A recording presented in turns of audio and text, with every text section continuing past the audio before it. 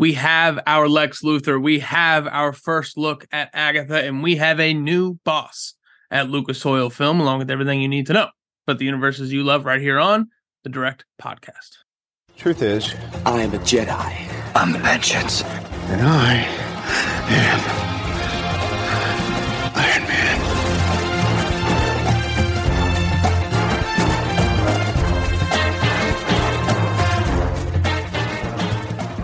Ladies and gentlemen, welcome in, welcome on, and welcome back to the official start of the holiday season here on the Direct Podcast. I am your co-host, the man of many Christmas cheers, Matt Rimke, and I'm joined as always by my friend, co-host, box office correspondent, senior editor at thedirect.com, Mr. David Thompson, with a fresh Navy Braves hat. I dig it. Thank you, dude. I love this hat, actually. It's like I don't know what brand this is. It has like the 47 on the side. I don't know if that's the brand right there, my guy. I like 47. It's got a nice soft feel to it. Perfect fit for me, obviously. I've got kind of a big head, so I gotta loosen it up a little bit. But the Braves had a very quick outing in the playoffs this year. But it was fun my first year living here in Atlanta. Like, we went to a game and they had a really good season otherwise. Before the season, bought an Acuna shirt. I have like a jersey shirt. That ended up working out. That was a great buy. I'm like, oh, this guy's awesome. But yeah, rocking the hat, representing Atlanta.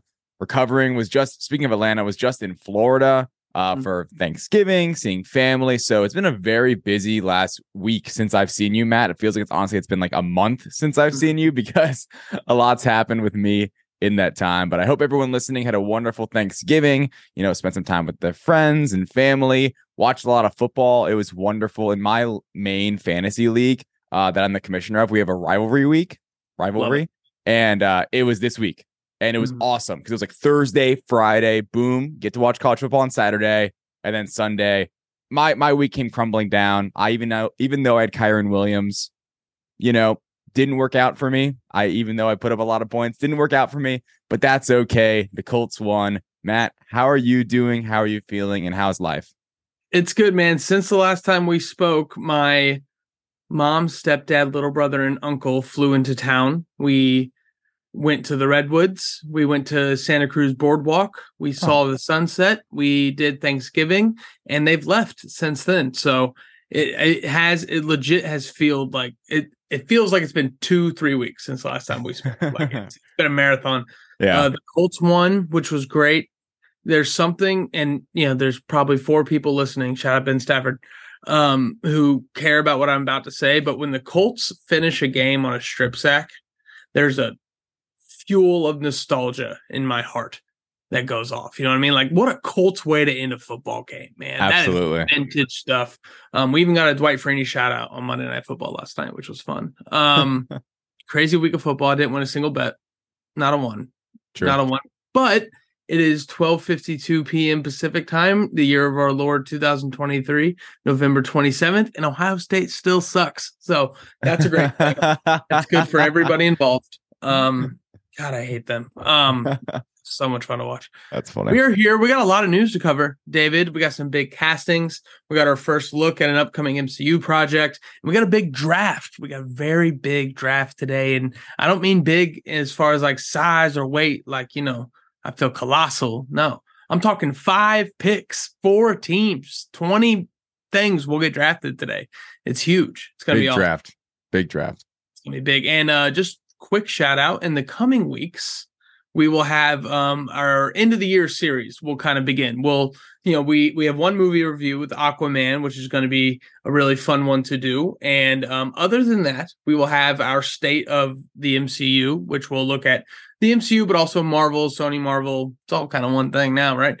Oh, God. We'll take a look at that universe. We'll take a look at the state of Star Wars and check in on a galaxy far, far away. And we'll also do the state of DC as the reboot comes. And we'll do that along with our Aquaman review. So check out for those episodes throughout the month of December. And then, of course, dropping January 1st, the Direct Awards, where we'll look back at 2023 and we'll crown some champions, David. Some superlatives will be given out. It's a very fun time. But for right now, let's focus on the now. Let's focus on the here. Let's focus on the news, everything you need to know about the universes you love.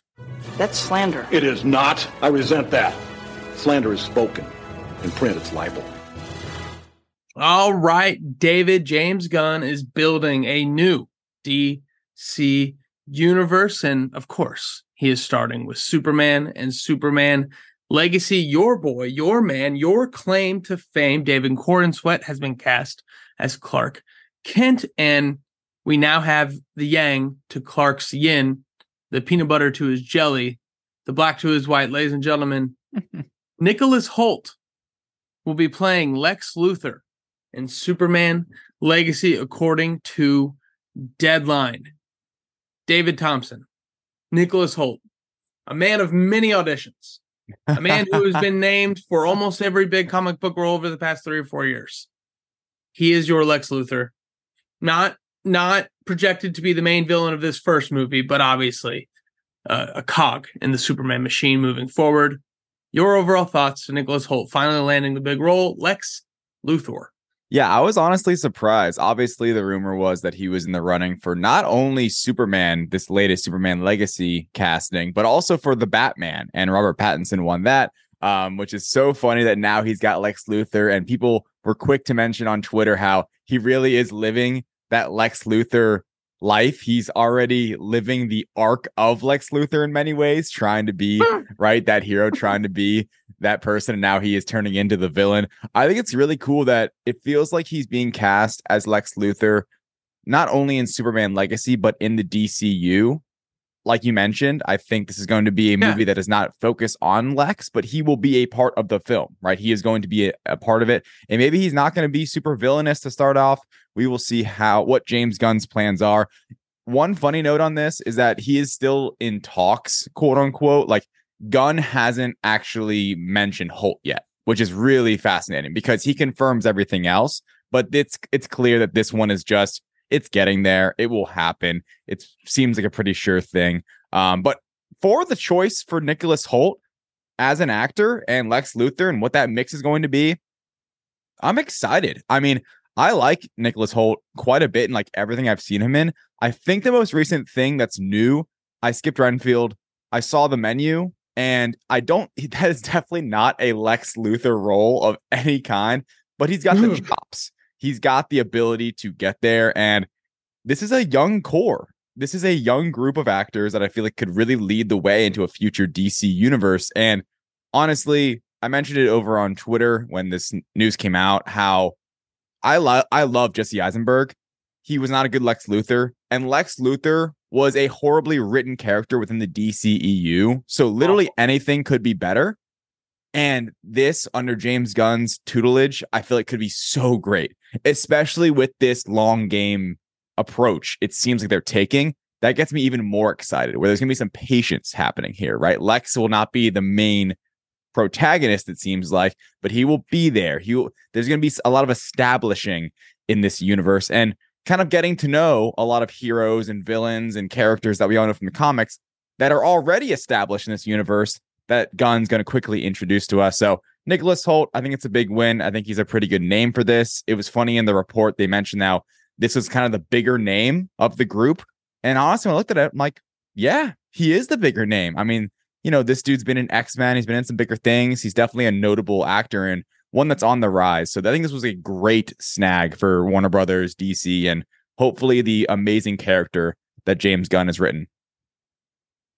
Amy Adams is 50 years old. Yeah. She looks fantastic. She looks great. good. She's delightful. I know that because I was just looking up the ages of the original DCEU cast at the time of their casting. It's similar, I think, right? Well, it's interesting because Affleck was in his 40s when the DCEU started, but that pairs with a older grizzled Batman, right? Cavill was the youngest by far in his late 20s when he was cast, probably 30 when the movie came out. Yeah, I think around there. It is. And then, you know, obviously Ezra Miller was very young at the time.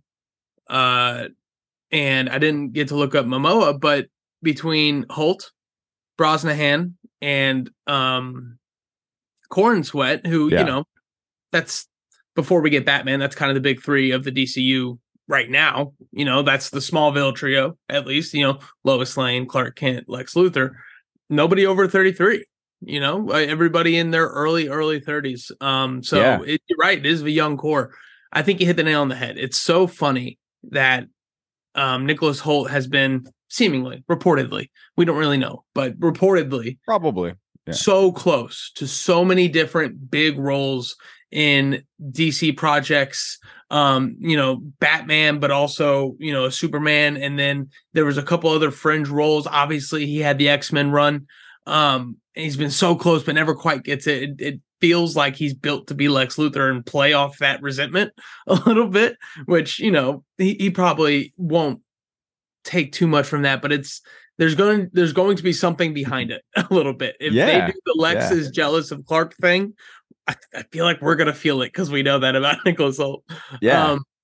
I'm like you. I know him primarily from X-Men. I remember him very vividly from Mad Max because he's the crazy screaming guy throughout most of that movie. Nux, I think. And then Renfield and the Menu are the most recent things I saw him in. Two very similar roles, kind of conserved, doing the Nicholas Hoult thing, right? Menu, I think, was a haunting performance by him. Just a complete lunatic that turns into this, mind mush fan. He showed his chops in that one, I would say. I think so. Holt really showed his chops where post Menu, like Anya Taylor-Joy was already on that trajectory.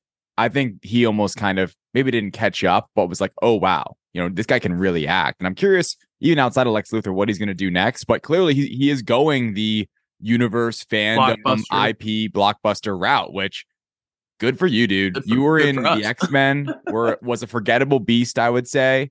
And now you have to be Lex Luthor, who could end up being the definitive Lex, like, of this generation. Like, that's badass. And unlike Cavill with Corn Sweat, who has this giant fan base that's like, there's this toxicity, I feel like no one's really like crying over Eisenberg moving on from Lex Luthor, or not nearly as much, obviously, as Cavill leaving as Superman. So people can really, I think, quickly grow to love him even after Legacy, if it is more of a supporting role. Eisenberg's Lex Luthor would have been really good in the Raimi verse. That's the movie that Eisenberg thought he was going to be in. You know what I mean? Yeah, and he's lost in that. Just in a different movie, man. It was crazy. But I say all that to say, can he turn on that villain switch? Can he get the audience to not like him? You know what I mean? Because the Menu, I think, you're right that was a trajectory movie for him. Such an eerie movie from start to finish. He adds so much to that. So he definitely has a presence, even when he's not the main character, which I would say he's the third character in that movie by far. Very, very far behind Ralph Fiennes and Anya Taylor-Joy. He made a very big impact adding to the tone of that movie. So I think that was big for him getting this. I'm excited to see what he does. We're not done yet, David. We're not done with the Superman Legacy news. Here we go. Skylar Gisondo of the Righteous Gemstones is cast as Jimmy Olsen. So we now have our sidekick. We now have our Jimmy Olsen, somebody who was very different in the DCEU. We've barely seen there. Yeah. Well, you got to watch the director's cut. David, you obviously didn't see the director's cut. I have seen the director's cut.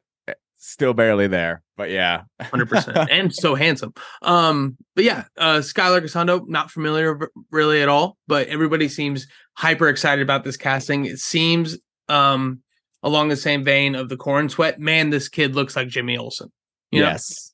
And dude, I'm pumped about this one. So have you seen Booksmart? My wife has. Okay. So I've seen it peripherally. Okay. Great movie. Check it out. Watch it start to finish. It's an awesome movie. Olivia Wilde's best work by a mile. Anyway, it's Jasmine's like favorite movie of all time. And this kid, Skylar Gisondo, is fucking hilarious in it. Like, when he has this little tiny role, but I'm going to tell you right now, he's going to probably steal this movie. Not steal it entirely, but he's going to steal those scenes because you can totally see it. The sense of humor, he's totally there for laughs. I haven't really seen him do any real dramatic work, but he is really funny, and it is a like perfect fit for Jimmy Olsen. Like when this came out, there was a ton of speculation, major like fan casting for him, but it's because it's kind of obvious. Like he really is. He's a kid actor too. You've seen him in stuff when he was like little. He's been in a bunch of stuff when he was like a little kid.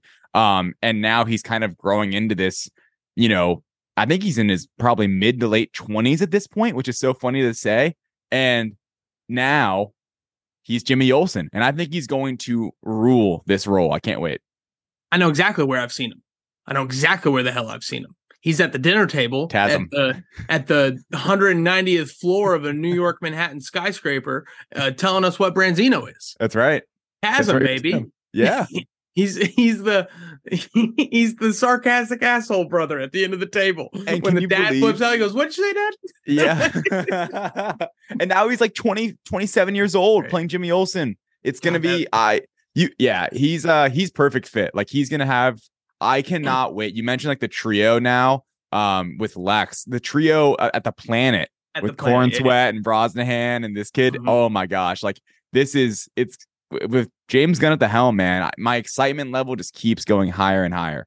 So that's the element of Superman that you really got to nail, right? To make everything else matter is the Clark side of things. And that, in my opinion, the thing that Man of Steel and Batman vs. Superman do a very poor job of is making me feel like Clark exists without Superman. You know what I mean? Like obviously Smallville's different because that's what that show is. But so we got Brosnahan and Corn Sweat, you know, a lot of chemistry potential there. You bring in this kid who's a perfect fit. You know who the next big piece is to really sink in the Clark Kent side of this coin.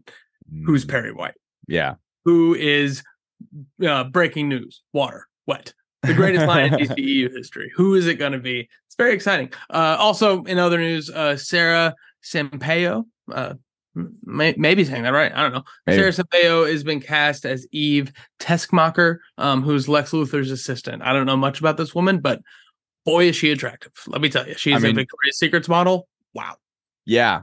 And I guess this character, it was originally created by Donner with the original Superman movies. Fun. Like not even originally from the comics. So it'll be cool. I mean, it's cool that she's really getting like a full announcement. It kind of shows these castings kind of just give us a glimpse of like what they made with this movie, of like what it's going to be. So clearly she's going to have some kind of role, like a speaking role of some kind. I'm sure very marginal, but it will be there. And it kind of maybe Lex is like a hothead, you know? It's like, why do we have this assistant being this big role? Or there is, that like Lex, I guess, has had like an affair with her before in like previous like projects, the comics or something like that. So maybe that's a part of the story as well. Who knows? She could be a vehicle to show why Lex is a bad guy. Something like that, right? Because in front of Clark, we're going to see the other side of it. Right. Yeah, that's probably exactly what it is. Right. She looks like one of those fake people. You know, you look at her and you're like, you don't look real. You don't look like a real human being. And you imagine she was cast in this role like that. There will be something to that, right? Where it's like she's like maybe even Lex like make a comment about it. She will not be hiding in the background of any scene. She's something. I hope she's a great actress. I have no idea. Shout out Sofia Vergara, the greatest model actress of all time. Here we go. Heading into the Red Brand, heading into the Marvel side of things. We got some breaking news. So I'm going to go to that first. Yeah. David. Michael Waldron, friend of the show. He was great with us. He was my first big interview here on the Direct Podcast. Very exciting stuff. Michael Waldron, who wrote Loki season 1, which was incredible. Doctor Strange and the Multiverse of Madness, which is mixed. He has been tapped already to write Avengers Secret Wars, but now it's been confirmed by Deadline that he will be writing Avengers Kang Dynasty. So a couple things to break apart here. One, David, quickly, your thoughts. Michael Waldron, now back to back, he's going to be writing the next Avengers. He's going to just do part 1 and 2. You know, they're not going to split it up anymore. Thoughts? I think that's a good idea. I think it speaks to the new idea that these are going to be more of a part 1, part 2 than it was originally going to be. And there also leads to maybe a name change of some kind. We'll see. You know, I think Waldron, it's a good choice in that sense, right? To kind of keep things consistent. And I'm curious, clearly there are elements of the story he's written for Secret Wars that now they just want to make Avengers part 1 and part 2 more prominent. Yeah, exactly. if I had to choose an element, it'd be a, Southern Eastern guy with a metal face and a green cape. You know what I'm saying? I would go down that route, maybe. I mean, this just feels Cillian like Murphy. Yeah, it just feels like David. It feels like leaning in a little bit to the Doctor Doom idea of it all. This is all speculation and hearsay, but it just feels like that a little bit more than maybe who was writing King Dynasty that just got let go? I completely forget. Oh, I forget too. Well, Man, that's sad. I'm really sorry to whoever. I'm not sure the writer, but the director obviously just left. Yeah, that's great. Yeah. But there was also a writer that just got switched. Anywho, Michael Waldron. Oh, Jeff Loveness. Jeff Loveness. That's exactly who it was. Yes. Yeah. Him. Quantumania. It feels and he is more of the Kang guy, right? Waldron more of the multiverse guy. That's more of the like true multiverse guy. He laid the groundwork with Loki. He did the follow-up with Multiverse of Madness. He's executive producer on Loki season 2. It feels like we're just going to be digging the roots in a little more. Heyo, it makes all the sense in the world to have the same person write those 2 movies. It's always felt like a part 1, part 2. It's always been weird that they are being released so back to back with the separation of writers and directors and nobody working at on the same thing.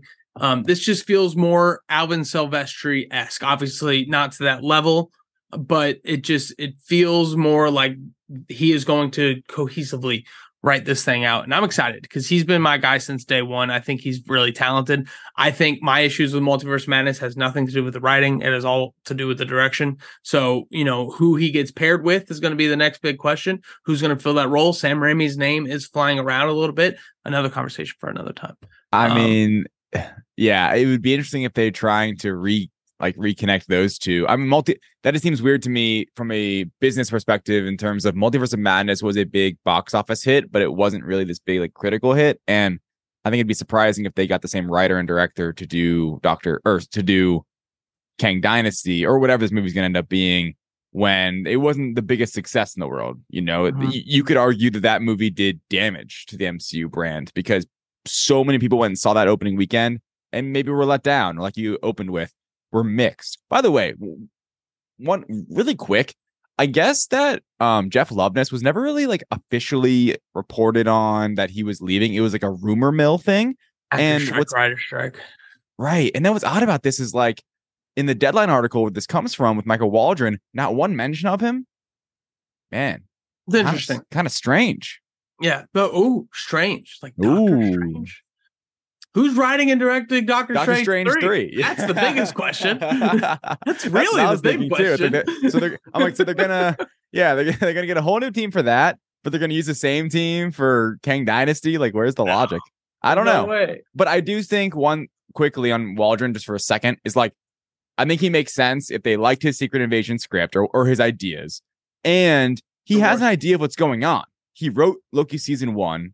He wrote Multiverse of Madness. I feel like he is someone within the Marvel Studios umbrella that actually can pull this thing together because he's been writing a lot of this crazy, wacky, multiversal content so far. You check out, we're on wax with this for years now. You check out our Multiverse of Madness primer and our early, what year was that? 21?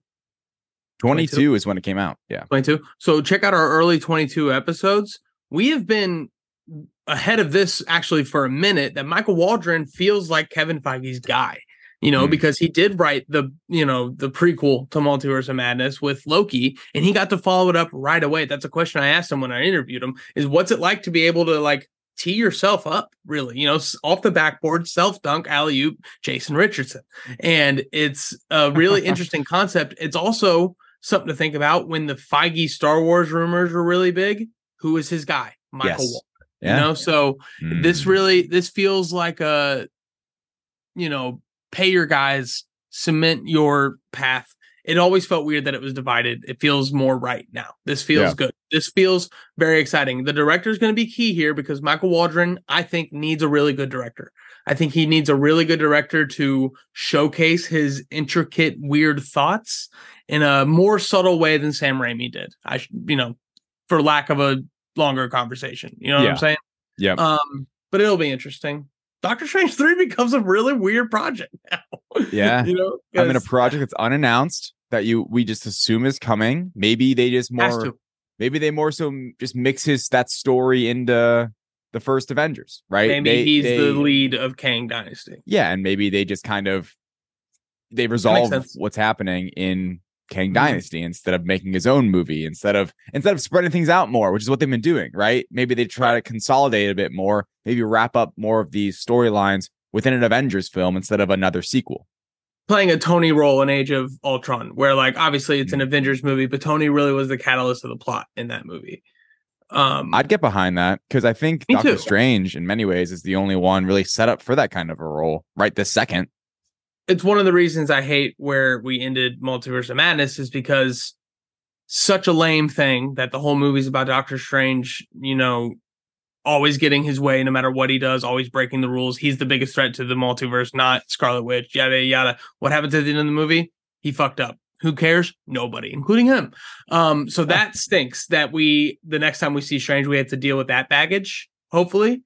Yeah. So that lessens my excitement of that being a part of an Avengers movie. But again, we're talking too long on this.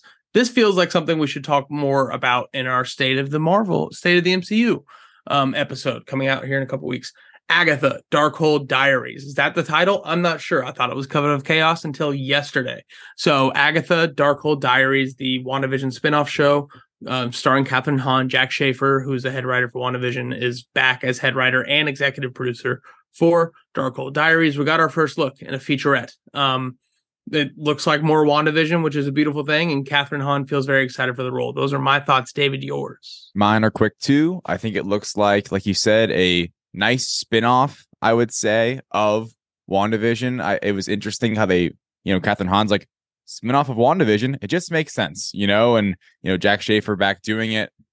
I think it'll be a good time. I don't think it's going to be as big of a hit as WandaVision, but I think those that are big fans of WandaVision are going to be delighted when this series comes out. Can't wait to see more of Aubrey Plaza. You see her like kind of hooded from the side very, very briefly in the little featurette, but I can't wait to see what that character is. And I can't wait to see what this movie's about, or not movie, but series is about. Obviously, I think it's going to dive more into her being a witch. Seems to still be in Westview. That's the name of the town, right? Yeah, Westview. So I'm curious. It's one of those things. Like, I'm excited for this one. I have so much faith because of the talent, whereas the storyline and what it means for the MCU, those questions, I don't really care so much about. I'm more excited about who's in it and what the actual story and show is going to be, what that story is going to be telling us. Presentation is going to be big here too. Is it a spotlight project? Is it released all at once? What is the format of this? And is this going to be, as I've predicted, is this going to be another step toward dividing the essential from the non-essential in the MCU? And I think that it could be a big strike toward that. Yeah. You don't have to watch Darkhold Diaries, but man, it's here if you want it. And yeah, Agatha, really a success story as far as like breakout side characters from Phase 4. We had Eternals, a movie full of quote unquote side characters that none of them really have broken out. WandaVision, between Monica and Agatha, we got two. It's exciting stuff. The last bit of news before we move on to our draft: a new chief creative officer has been named at Lucasfilm, and his name is Dave Filoni. He has been promoted to CCO, similar role to what James Gunn and Kevin Feige do at their respective studios. Filoni will be creative. Kennedy will still be business. Kat and Dave, that's Star Wars over the past 5, 6, 7, 10 years. And Dave Filoni cemented as the new Kevin Feige of Star Wars. David, your galaxy far, far away thoughts? I think this makes sense. I think this is a cool promotion for Dave Filoni. It tells me that he is going to obviously now be in more of a role of overseeing movies, right? Overseeing the big picture. I feel like Dave Filoni has always been given these projects that is not the big picture, and he has worked within that big picture and made stories within that big picture. And now he's going to have some real creative control of the whole timeline, the whole Star Wars in a galaxy far, far away. Look, Filoni, I really trust him. I don't think everything he's touched has been perfect. Like all this stuff on Disney Plus hasn't all been amazing. But the real Filoni stuff that you can just tell is just oozing with whatever he writes about and all of the things and characters that he cares about in Star Wars has always been excellent. Like Rebels is such a good show, and you can just see Filoni throughout that. So I think it is smart to get someone in there that can have more of a central vision, even if in Star Wars, you can tell stories whenever, you can just bounce around here and there. But I think Filoni being at the top of it is a smart move. I'm excited for it. Obviously, this is not a Kathleen Kennedy is still there, and it'll be interesting to see what their plans are for the future. And I think things will get more concrete under Filoni, hopefully.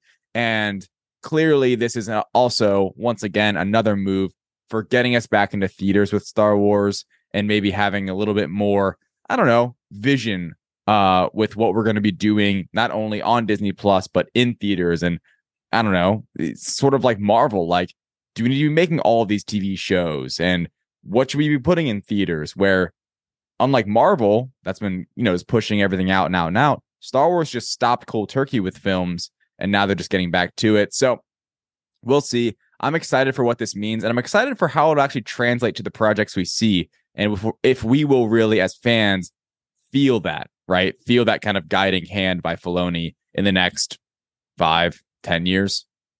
Yeah, it's one of those things. Couldn't have happened to an extra guy. I mean, Dave Filoni, just Star Wars super fan, got in the right spot to actually be able to create for that universe. Did so well that he was given the keys to this Disney Plus thing. And this is the reward. This is, one of the best success stories in our realm, I guess, that we can talk about. It's always fun. Dave Filoni, he's in the triangle of trust, Feige, Favreau, Filoni. That's what we do on this podcast. We go all in. And, we got James Gunn in there, and we got, Andor. Gilroy? Tony Gilroy? Yeah, Tony Gilroy. That's the guy. We got to get another Marvel guy in there, man, soon.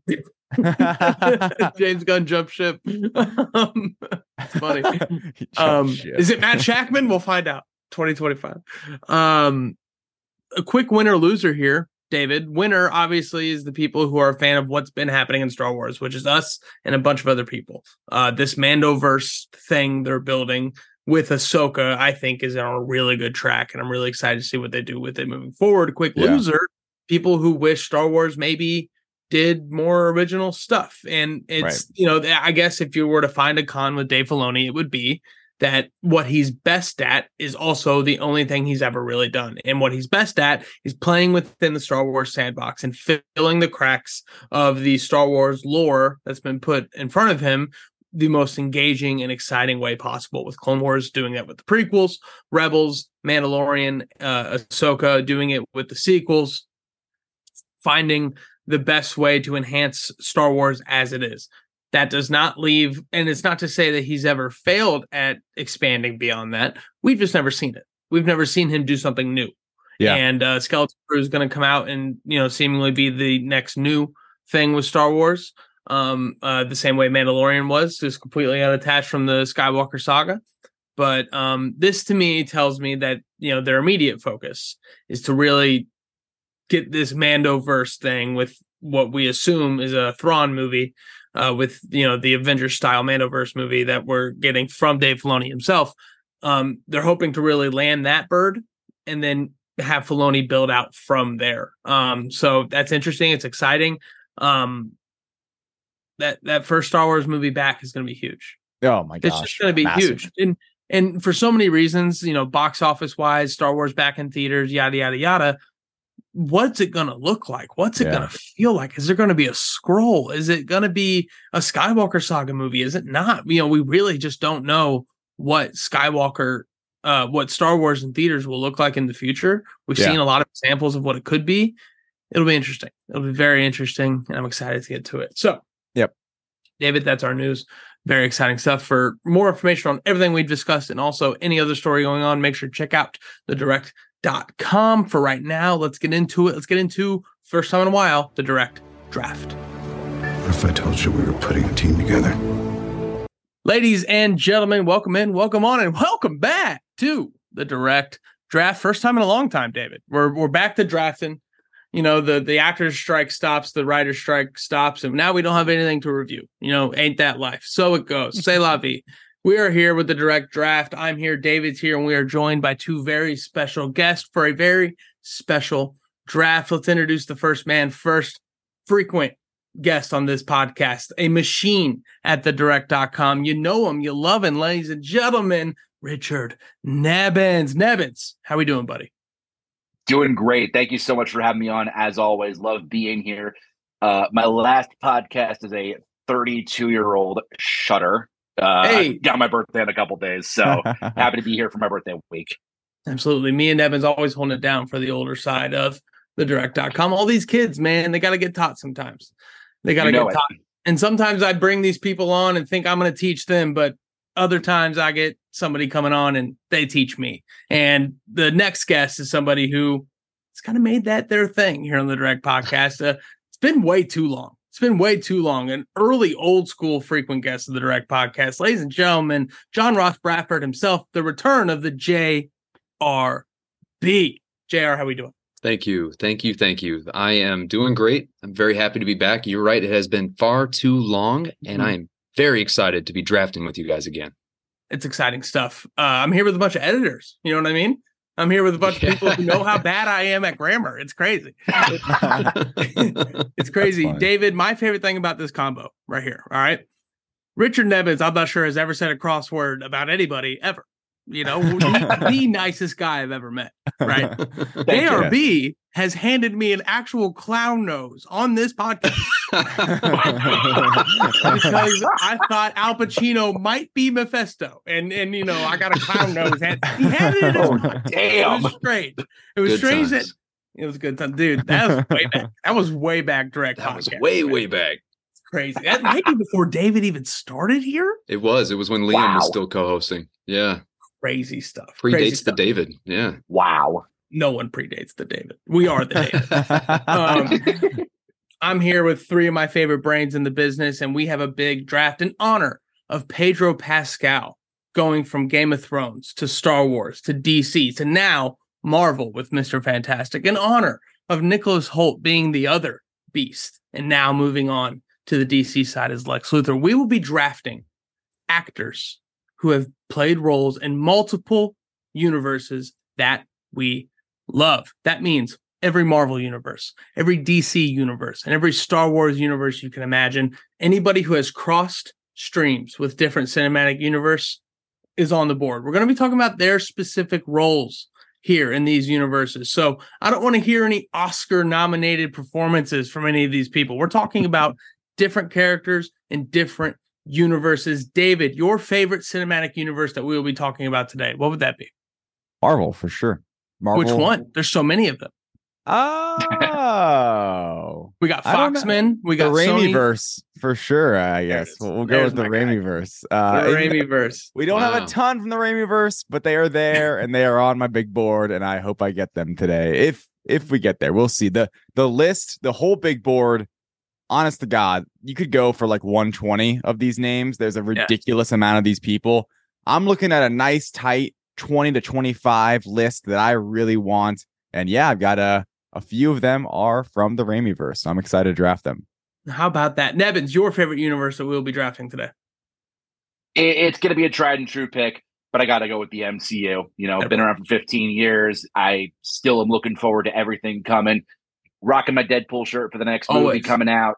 And we've hit a rough patch in 2023, but hopefully things will be able to be reset. And we are looking forward to the future with the MCU. Nebbins hated the Marvels. You heard it here first. JRB. I can give you an MCU project I wasn't a fan of, but it wasn't the Marvels. I'm with you. JRB, you don't get to draft Robert Downey Jr. in this one. How does that make you feel? Yeah, everyone knows I'm an Iron Man guy through and through. So MCU would probably be my top pick for universes. But what I came to find was I might be a secret DC universe stan. A lot of my picks are on the DC side of things. And I think that a lot of these names are going to be from DC. Yeah, I think that the DC flavor in this draft is going to be my favorite thing to dive into. I think it's going to be fun because it's been the least consistent of these universes, good or bad. So it'll be interesting to see who we pick out from there. We have the order in a random list generator right here. We'll be randomizing it. David, what spot am I getting? You will be getting the 4th overall pick, as you do in every draft. Every single one. We hit random. No way. Yeah, the Ladies first and pick? gentlemen, first overall, Richard Nevin. Second overall, Matt Rimke. Nice. Third overall, David Oh. Thompson. And JRB gets the snake. We got you at the turn, JR. Wow. How we feeling about that? I feel good. I get to go back to back on these picks. It'll feel bad sitting through 6 or 7 names in a row, but I'm liking it. Couldn't agree more, but I'm very excited I'm not last. I think that honestly, Good for you, Matt. someone who just has a lot of time in their hands, not me. I think in 2023, that might be the first draft where you have not gotten the last pick. There may be one other, but other than that, I think this is the only other time. If there's another, I can't think of them. Much like the Direct podcast, we're doing a lot more than we used to. So we're doing less drafts. Direct.com, I mean. Anyway, Nevins, you're going to kick us off. Big draft. 20 actors will be drafted today. You're going to kick us off with the first overall pick in the multi-universe draft. Who you got? All right. Well, I was actually really hoping to get the first pick in this draft, and kind of thank God I did, because I have this draft is tough. We've been talking about this the whole time. Very tough to draft after like the first pick or two. But since I do have the first pick, this is a very easy choice for me, and I am going with probably one of the masters of Hollywood, Andy Serkis. He is very big. Here's my thinking with Andy Serkis. There's a lot of people that have really big roles in one or two universes, but Andy Serkis has very important roles in all three of the ones that we are drafting today. Yes. He is Ulysses S. Claw in the Marvel Cinematic Universe. Still sore about what they did to him in Black Panther. I will never go off that hill. So great. Star Wars, he has two major roles. He is Snoke, obviously, in Episode 7 and Episode 8, and he is one of the biggest parts of everybody's favorite Star Wars project of 2022, possibly ever, Star Wars Andor as Kino Loy. And he now has Alfred Pennyworth under his belt, thanks to Matt Reeves' The Batman universe. And he's going to be coming back for The Batman 2, I would assume so. And not to mention, I know this doesn't count for the draft, he is also Gollum in Lord of the Rings. So that does play a little bit into it as a little bit of an extra aside. I know Lord of the Rings doesn't count for this draft, but I will throw that in there. So I got to go Andy Serkis for my top pick. Caesar Planet of the Apes. We can keep going if you really want Caesar. to. JR, big reaction from you. Surprise 101? You know what? I'm just going to sit tight because I still have my first pick. And I got to say, I wasn't expecting Andy Serkis to go 1 overall. So no, a great pick. I couldn't agree more with anything with anything you said, but I'm just hanging on to my first pick. I love that for you. I've just got to speak to the fact that I love the pick. Love the pick. He was circled on my list. I wanted Serkis because he is a great universe pick. Like truly for this draft, there may not be a better one. So I appreciate that pick. And it's funny, you mentioned, Richard, you wanted that first overall pick. To me, I could go 17 directions with where I want to go here. And I think it's gonna be the story of this draft. I feel like some of us might weigh things a little bit differently. I think we might appreciate some performances, like the way we weigh performances is going to vary a lot. I know between some of us probably. And I think this is so just wide open for the next pick and the next pick throughout this entire thing. But God, that is a good one off the board. And that was one where JRB kind of nailed it. I didn't expect the number one. I'm like, ooh, maybe second round, third round, like maybe a surprise pick. There goes my surprise pick. There goes my I was going purely by this draft. I mean, I know Andy Serkis isn't the most popular name on the list, but he's in all three universes. I got to take him. The biggest volume pick on the draft. The biggest volume pick that we have. 4 different roles. You're not going to find that anywhere else here. You're just not. And it's exciting. It's exciting to see. I also had him in the second round, but I'm not mad at it in any sort of capacity. I think it's a great pick. Now, that is a volume pick where he has somewhat of a smaller role in 4 different projects. I will be taking, I think that there's really only 2 actors here that have 2 different roles that are both iconic, that are both great, not just in performance, but also in movie. You said Legend of Hollywood when you drafted this guy, Andy Serkis, Nevins. I'm taking the real Legend of Hollywood. I'm taking Mr. Mom himself with Michael Keaton. All right. I'm fucking Batman and I'm taking Michael Keaton. I'm taking the Vulture. I'm taking Bruce Wayne, the original Bruce Wayne, the godfather of modern day comic book movie characters. And then I'm taking top 5 that's something we need to revisit, I think. But a perennial top 10 MCU villain in the conversation. Top Adrian 5 for sure, I Toomes, would say. Vulture, one of the best Spider-Man villains of all time. I'm going to say the best Spider-Man villain of all time. And alongside the iconic nature of him as Bruce Wayne as Batman, I got 3 movies under my belt here. 3.5 if you want to throw Morbius in. Nothing but bangers across the board. Nothing but bangers across the board for Michael Keaton. I think he's the definition of this draft. He has an iconic role in 2 different universes, one hero, one villain, both great. I got Michael Keaton. I couldn't be happier about it. Yeah, I'm really pissed. Love that. That was a great one. That was a very, he was very on my great list. one. Yeah, I am really pissed. Very interested to see where you guys go after Keaton, because I really do feel like it's Keaton, another name, bit of a drop off, but after that, wild west out here, man. It's going to be interesting. David, I am curious if your next name is Chris Evans, who is my selection. Captain America and Human Torch. I've got to say, he is iconic as Captain America throughout all of the MCU, from First Avenger all the way to Avengers Endgame. He is one of those guys. I love him as Human Torch. I think he's so great as Johnny Storm. I have a soft spot for those movies. I love him, obviously, throughout both of those. I think, I like the first movie better than the second one, but him as Human Torch is awesome. And to me, he played truly 2 iconic Marvel heroes. And one of them he is much more well known for, probably a little bit better suited for. But I think for both of them, he is iconic in many ways, more so for Captain America, being really the anchor of the MCU for all those years, him and RDJ. So happy to get Chris Evans on my board. I do not think he would have gone back to me, so I'm happy to take him here in the first round. I will say that I think Chris Evans holds the single best character on this list, on our entire draft board. I think Captain America 1 or 2, depending on where you're falling here. He's the single best character, so that holds its first round value for sure. I'd be shocked if Chris Evans made it out of the first round. Didn't think Andy Serkis would go in the first round, so who knows? But it's the Fantastic Four element. I think he is so much better than the movie. Not that the movie's dog shit by any means, but that's where it's going to drag him down from my other first round talents. But there's no denying that Chris Evans on a graphic is going to be the only thing people see in round 1. And that's a very exciting thing. JR, your thoughts, and then your first pick. My thoughts. First of all, I think that is totally appropriate for Chris Evans to go first round in this draft, because when you think of actors that have jumped between universes, Chris Evans has got to be one of the first ones that come to mind. When he was cast as Captain America, everyone said the same thing. Like, he's already been Human Torch. How's this going to work? What's going to happen? And now you look at it and it seems so much more natural. But when he jumped from, the Fox Fantastic Four movies to the MCU and what it became, it was such a leap for a lot of fans to even grasp what was happening, And so, first round, easy pick. And I'm glad someone said it. For my first pick, and I'm so excited that I still have it. Because like Matt said, there's really 2 names on this list that I think stand above all else. And he claimed one of them. I'm going to claim the other in Samuel L. Jackson.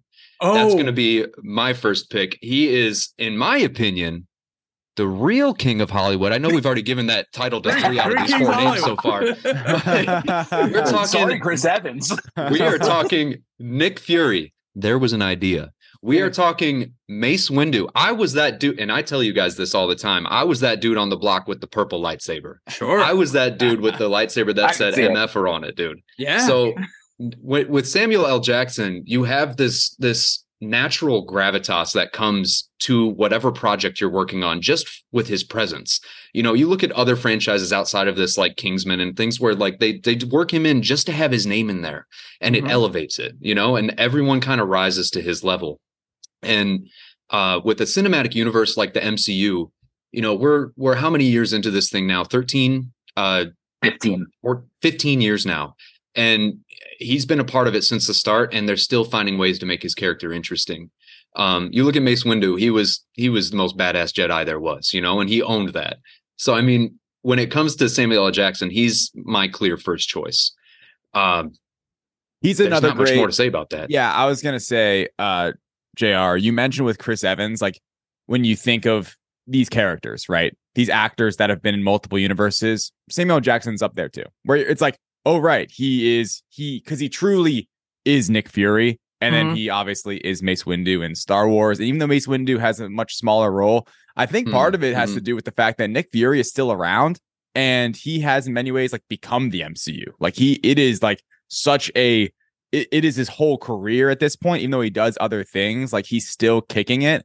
And badass for him, man. It's crazy he was in the Marvels. Him running around on that dumb ship. I'm like, how is he still doing this? Like, how is Samuel Jackson still going? I can't wait to see him in an Avengers movie. That would be so wild. Yeah, couldn't lead a series though. Something to think about. No. Ouch. Don't think it was his fault, but no. I don't think it was his fault at all. Is he the Justin Herbert of the MCU? Oh, I like that comparison. Question, dude. He could be. Scores a lot of points. Doesn't have a defense to back him up, though.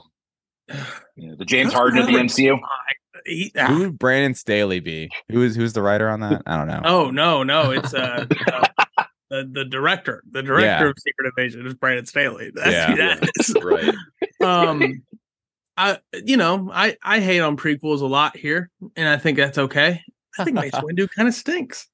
Wow, but he's badass. I mean, the purple lightsaber is undeniably awesome. Don't get me wrong. Obviously, the action in the prequels across the board, pretty awesome. What does Mace Windu really do? Ever? He was he beheaded Jango Fett. He did do that right in front of his son. Yeah, I will say, but then he also got his hands cut off. Underused. I don't know. He was underused to a degree, and I won't disagree there. But he was still badass in everything he had. It's better in Clone Wars, but so's everybody. Well, yeah. The purple lightsaber is like one of the best accessories any character's ever got. Yes, the fact that the lightsaber is like S tier prop, and then he has the best one undeniably. Ahsoka's the only one competing. It's awesome. It's very cool. Totally. Very Absolutely. Cool. David. Oh no, JRB on the turn. We're still here. I've got another one in the chamber. I'll be having what you got? I'm stoked because this was my 1-2. So I had Samuel Jackson at number 1. My number 2 is Oscar Isaac. Nice. I have him as Moon Knight. We have him as Poe from Star Wars. What we also have him in is Apocalypse from X-Men. Mm-hmm. What we also have him in is Spider-Man 2099 from Across the Spider-Verse. So this dude is doing it all. I don't know. I don't think he's dipped his toes into DC quite yet. I know there was some rumblings about him working on something with like an Ex Machina spinoff or whatever, but with Oscar Isaac, he carried that Moon Knight series. And even now, looking back at that series, people go, man, that series was kind of jumbled. That was kind of messy, but they tuned in for Oscar Isaac. He played how many characters in that show? 3. And I mean, he carried the series all the way through. And for a Marvel series that was set apart and probably the most isolated in the MCU out of most things they've done recently, he still brought a major amount of success to that show just for his name and his acting. And so I feel like he elevated the standard for the Disney Plus series just from an acting standpoint and really got on the same level as someone like Elizabeth Olsen or Tom Hiddleston, and really fit into that universe and matched what was, expected of him, because fans have grown to expect that from the MCU. So Oscar Isaac, I think everything that he dips into has been a success. And if I would definitely want him plugged into my universe if I was starting something up. For sure. Nevins, that's a name. I mean, it's Oscar Isaac. He matches your Andy Serkis 4 roles. Absolutely. He was on my list. I was hoping he would make it to the second round, but I am not shocked that he didn't. After his work in Spider-Verse, and I mean, like JRB said, Moon Knight was incredible, largely because of Oscar Isaac. He's one of everybody's favorite parts of the sequel trilogy. I hope he gets into DC someday. That would be a lot of fun to see him in. I don't know what role he would play, but I'm sure he would kill it at whatever he does. And that is a damn good pick. I wish I could have gotten him on my team. I'd argue the opening scenes to Force Awakens and Last Jedi are 2 of the best scenes of the sequels. All 3 sequels. You know what I mean? And it's all Oscar Isaac. It's all Oscar Isaac being awesome. You know what I mean? Where is my Pod Racer movie? And where is my Star Wars Top Gun? Let's not forget the iconic line, man. Somehow Palpatine returned. Now, that's the knock. He has that on his record. He also he is an integral part to 2 really bad movies in Rise of Skywalker and Apocalypse. But hey, what are you gonna do? Miguel, also sneaky. It's great. This is getting intense here in the second round. I'm very excited to see where David goes. He looks stressed, which I just want to point out for the audio listeners. He does look stressed, and I think that should influence his pick. David, your shot here in the second round. Dude, I am stressed. I'm between a few is the problem, Twixt. and I'm not sure any will get back to me. I guess I gotta play the game a little bit here. The problem with this draft quickly is like, God, I love them in this role. The other one, Not so much. Yeah, I have a lot of those. Mhm. yeah, like the Exactly. I Tons love of them. I love Chris Evans as Human Torch, and I could back that 100%. Right? Fuck it. I'm going with Christian Bale. Wow. Yeah. He did it. He did it. All right. I have to do it, man. I just had to do it. I think Christian Bale is still my Batman. I love Robert Pattinson as Batman. He was awesome. Batfleck's fine, but Christian Bale is my Batman. I love how we have now 2 Batmans off the board. They can't help themselves by getting mixed in with Marvel in one way or another. But yeah, Christian Bale's my choice. He's also Gore, of course, in Love and Thunder, which for me, it is one of those things where he was great. I don't think anything that Bale did was bad. He just wasn't in the movie enough. They didn't give him enough to chew on. It really was a shame, especially hearing him like talk about creating the movie and why he joined and all these things. It's like, damn, you couldn't have given him just a little bit more backstory and just a little bit more to do and just literally kill. But God, like I mentioned, the one performance of him as Batman in that universe where it was just a Nolan Batman universe, by the way, like he in many ways was the universe. He has to get taken on the board. You weren't going to let me get 2 Batman. I think that's a big part. If I could have walked away with Keaton and Bale, man, that would have been badass. That would have been really cool. Powerhouse. Actually. But I wanted Keaton, so there we go. Yeah. This was when he got cast as Gore the God Butcher. This was like, he's doing the thing. He's doing the thing he said he would never do. He's back in comic book movies. The thing is, the only thing about Christian Bale is that he is so great as Bruce Wayne and Batman in those movies that it's a testament to how good those movies are that he's never the best character in any of those films. You know what I mean? Like he is a part of like such a great universe, but I think it's still a great pick because he is such a universe glue guy. In those 3 movies, like he holds Liam Neeson, he holds Heath Ledger, holds Tom Hardy, all names that could get picked, by the way. He holds those villains so well. They're all so different, and he is just such a great hero to those foils that really lead those movies. And I think it's a big testament. And then I thought he crushed his Gore. I really did. Totally. He did. Couldn't get enough. Yeah, it happens. It happens, unfortunately, in the not to Michael Keaton, but it does happen to other people. That's true. I got my top 2. I'll tell you that for free. Yeah, who's the other one? I'm curious. There's who one other this other person? This mystery actor who has nailed both roles so well. Perfectly. He is perfect for both of these roles. Like iconically perfect. Okay. He is the biggest bad there ever could be. And also, Nebbins' favorite villain. Ladies and gentlemen, it's Josh Brolin. Okay. It's Thanos and Cable. Are you kidding?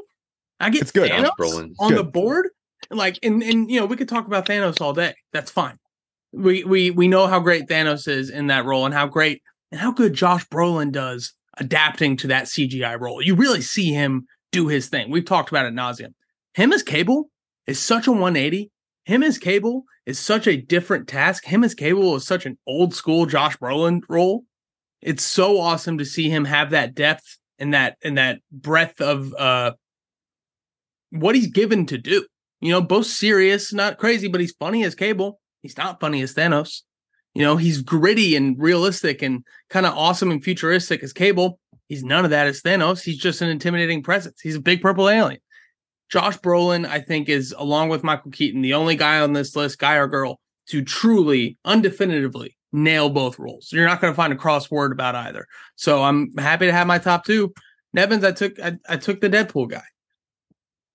You did take the Deadpool guy. And you know what's funny is that was a complete oversight on my part because that's one of those ones that I actually didn't even think about was Cable and Thanos. And he was fantastic as both of them. Can't argue about that pick. But I do still have, as JRB said, a couple of good loaded up in the chamber.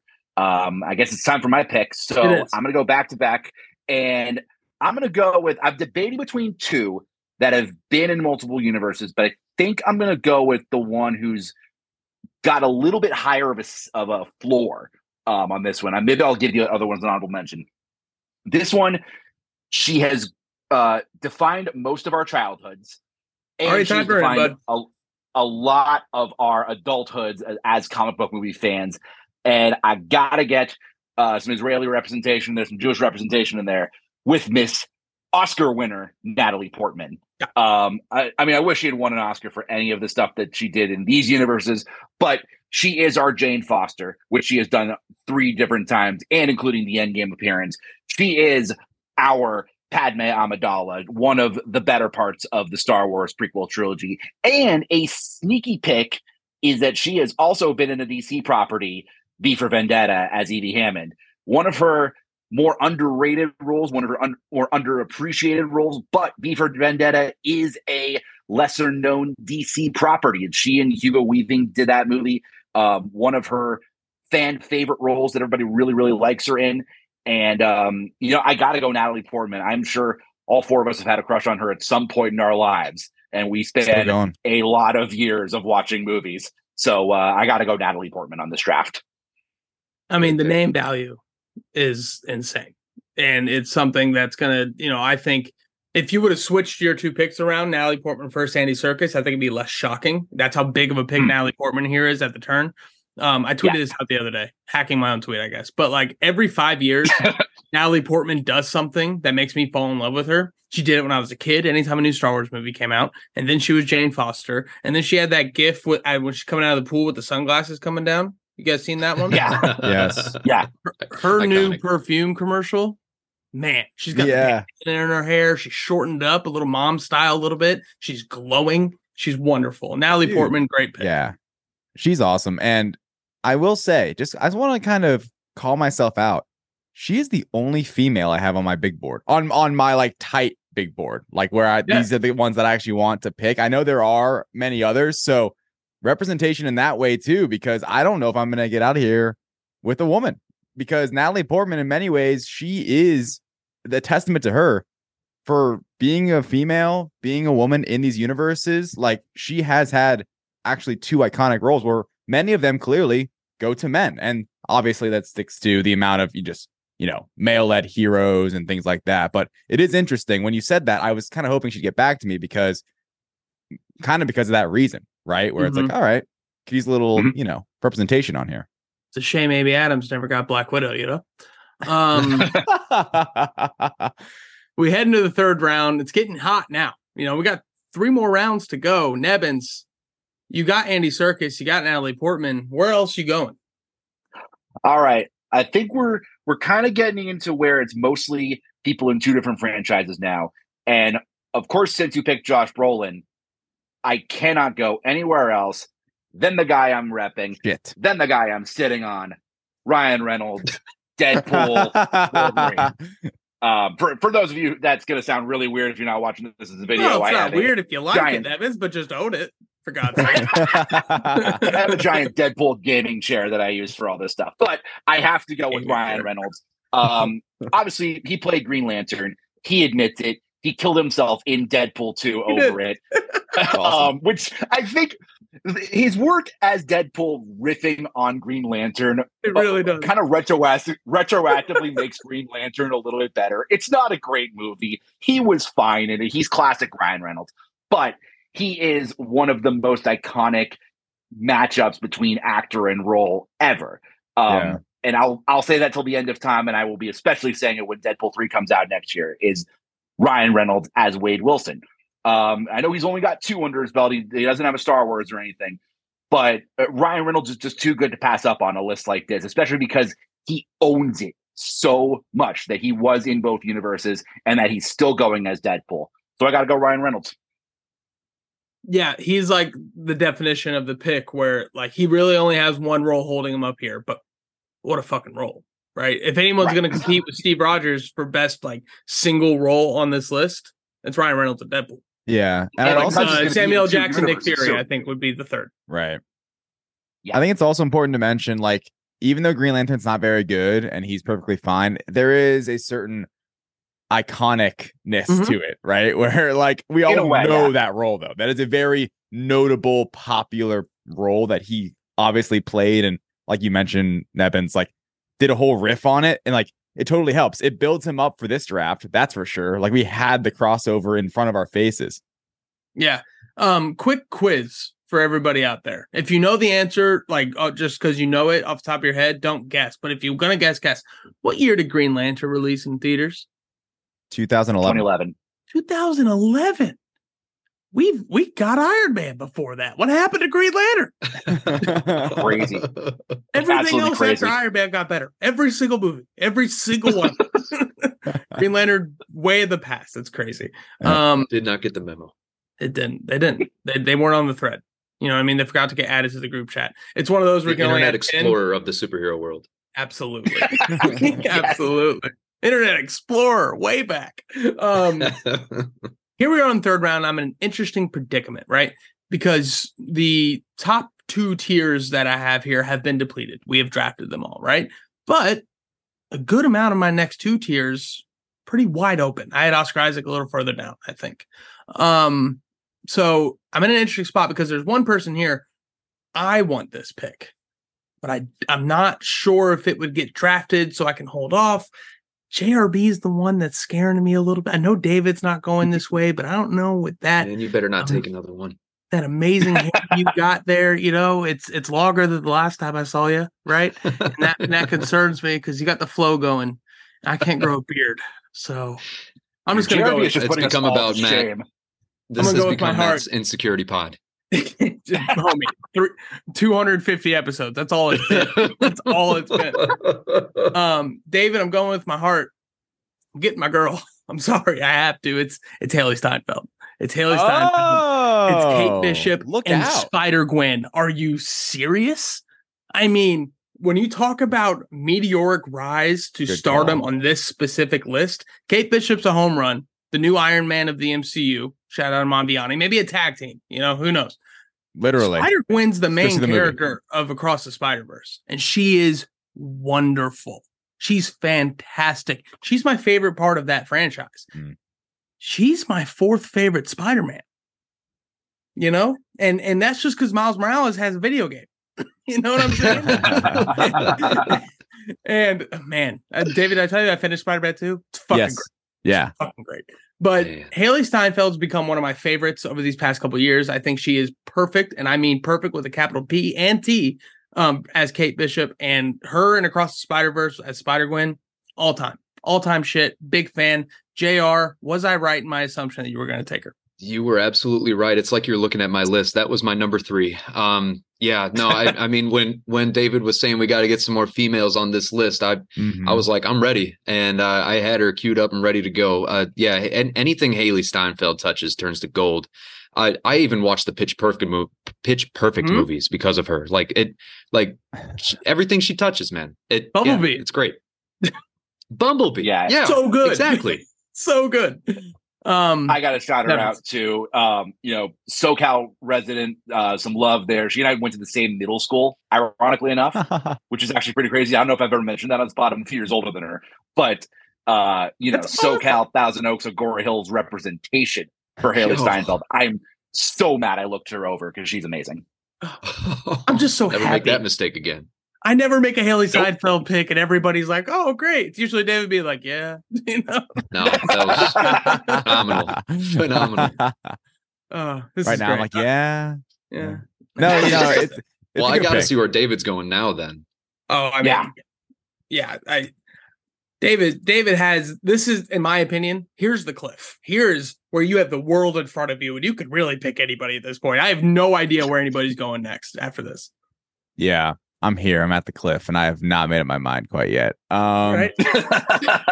All right. It's coming though. It's gonna come in the next 30 seconds. I think the issue I'm having is what I was having before, where it's like, God, like love them in one role, but like really, you know, in this universe draft, like that was a great call of Haley Steinfeld because she's excellent in both. You know, like there is something to that. I think I looked over animation, voice acting a little bit on my list for sure. That's just classic me. because I just look over that shit all the time. Hater of animation. Shout out. Hater of animation. Here I am. And it's screwing me because now I'm not sure where to go. But you know what? Blender. God dang it. I do not want to do this. Fuck. Let's hear it. I'm going wow. Michael B. Jordan. Oh, Wow. 2 Human Torches. 2 Human Torches. Double torch. Representation. You double torched them. Representation. The Human Torches. He took them both. Killmonger is so good. Killmonger's so good. And I love Michael B. Jordan. And while I could sit here and lie to you and say that he's a bright spot in Van Forstick, he's really not.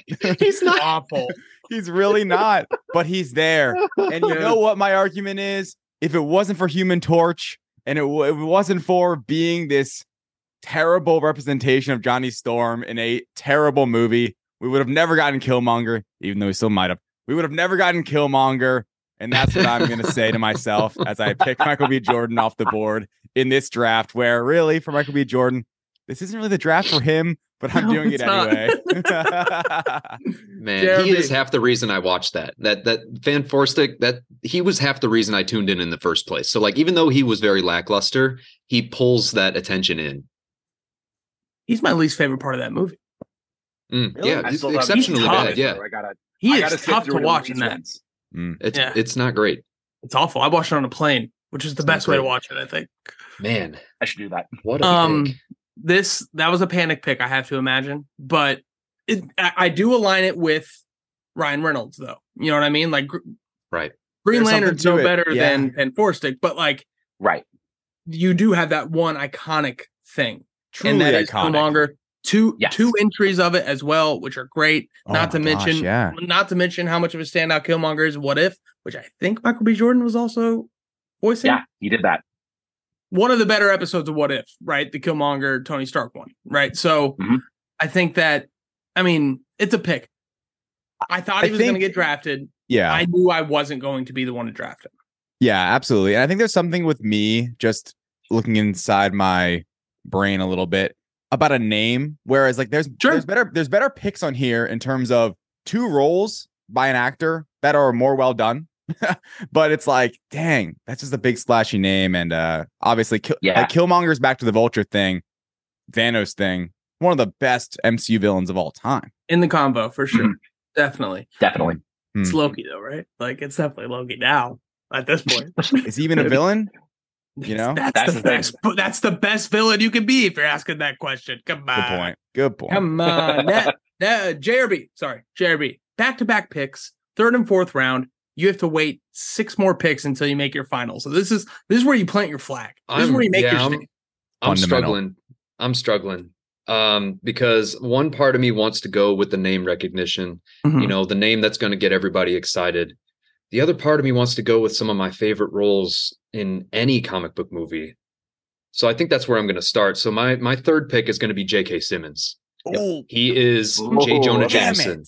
He is Commissioner Gordon. And like we were talking about earlier, I think he embodied both of those characters perfectly, especially J. Jonah Jameson, to a point where I see other iterations of that character and I go, why does he look like that? It doesn't look like J.K. Simmons. Like he's become that role so much so that even the MCU is like, we're not even going to bother trying to recast that guy, you know? But like even in the Snyderverse, when he was Commissioner Gordon, it was such a small part compared to everything else you had in that movie. And yet he brought such a strong presence to that role where it really felt like that was a huge part of the Batman lore. And he stepped up and he covered that. So J.K. Simmons has to be my number 3. David? The fact that J.K. Simmons is the fact that J.K. Simmons is memorable at all in a movie like Justice League is a testament to him and how good he is in that role. And obviously, J. Jonah Jameson I don't know if anybody else will be able to play J. Jonah Jameson possibly ever. Like we're all playing through Spider-Man 2. Like I'm playing through Spider-Man 2 actually right now. I can't think of it as anybody other than J.K. Simmons. It's not him in this game, and it bothers me a little bit. It's just an impression. It's just exactly. That's exactly what I was thinking of. Was the Spider-Man game one? It's the same exact guy. Yeah, it's insane. That's true. David, this was your Raimi pick. I would have to imagine. I mean, Yeah, I mean that was the thing. I'm sitting here just realizing maybe I didn't play this right. I couldn't read JRB. I didn't see this pick coming, and I think Michael B. Jordan would have been there waiting for me. And so I'm kind of just kicking myself over here because that is a great pick and a great universe pick because to me, Whiplash is there. J.K. Simmons is known as a universe guy. Yeah, when he let's pops not up, forget about let's sure. not forget about Invincible. I mean, right. Oh, hell yeah. Yes, Hell great yeah. call. Yeah, Damn it, absolutely. it's getting better and better by the second. All right. So as confident as I was in that pick, I will remain as confident in my fourth pick, and it's going to be the complete opposite of the spectrum, but for similar reasons, and it's going to be Nicolas Cage. Oh yeah. He is Ghost Rider. Both times they tried to do it. He is Spider-Man Noir. Cage.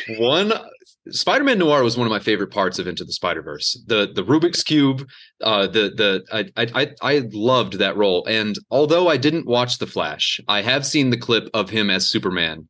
And it's funny because he's like, I didn't even do any of that. Like I just showed up and they in the suit and then they made all that later. I still thought that was such an epic moment.